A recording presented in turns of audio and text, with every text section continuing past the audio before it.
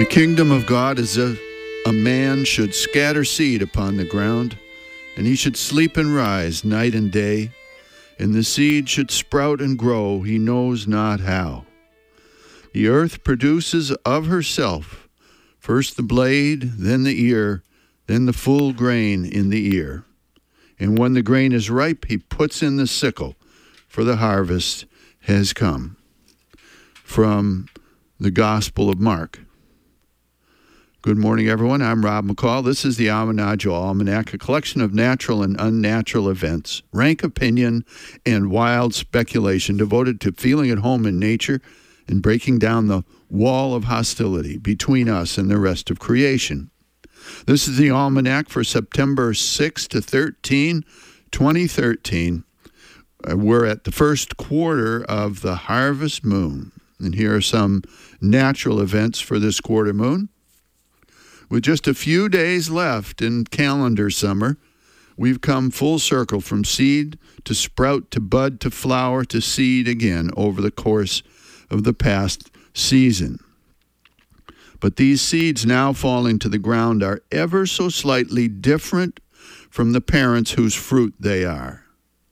Shaped and shifted by their source, their surroundings, and the mysteries of mutation, the seeds of late summer 2013 are minutely and marvelously adapted to the world as it is now, not the world as it was just a year or two ago. The new generation of goldfinches or eiders, and the new generation of thistles or mussels on which they feed, may look identical to their ancestors, but their genetics are unique and even more finely fitted to their changing environment. Likewise, the children who go off to school this week live in a world very different from the world in which their grandparents were born, and are far more at home in this one. Just ask any grandparent fumbling with a computer or remote control. And so it goes, season after season. Tomorrow tucked into the seeds of today. Here's a field and forest report. The red maples are beginning to flame up carmine in the marshes, and acorns are falling from the oaks and into the world of the chipmunks, squirrels, and blue jays who are busily fitting up their winter stores and planting the oaks of tomorrow.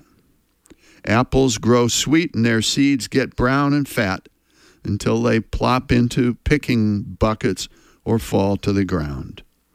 If you have a hankering for a Wolf River or a Golden Delicious from the Heritage Orchard by the parsonage, give us a call or come by. They're there for the picking, and they're all organic. Here's a rank opinion.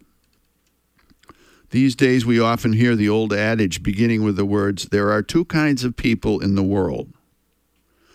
There's something very deep in the human psyche that wants to divide the entire species into two parties, us and them.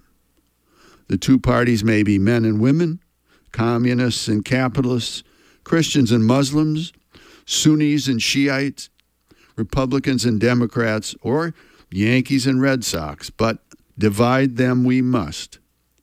Philosopher William James pointed out the same in Social Psychology, dividing the world into the party of hope and the party of fear. This resonates with us, especially after enduring the last few years of congressional gridlock and the endless debate about health care in America. But if you ask more than two people what the two kinds of people in the world are, heaven knows you're going to get more than two answers. So maybe it's the way my old friend Oliver Powell used to say, there are two kinds of people in the world. Those who believe there are two kinds of people in the world and those who don't. And maybe the truth here comes in twos, two truths. The first truth is that today there are about 7 billion kinds of people in the world, and they're all different from us.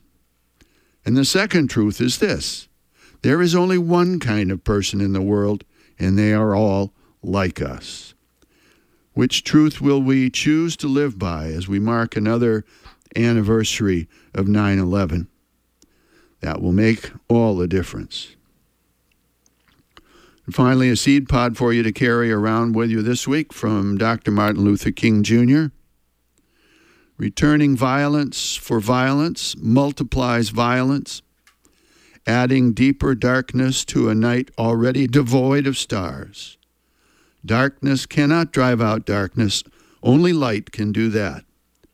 Hate cannot drive out hate. Only love can do that.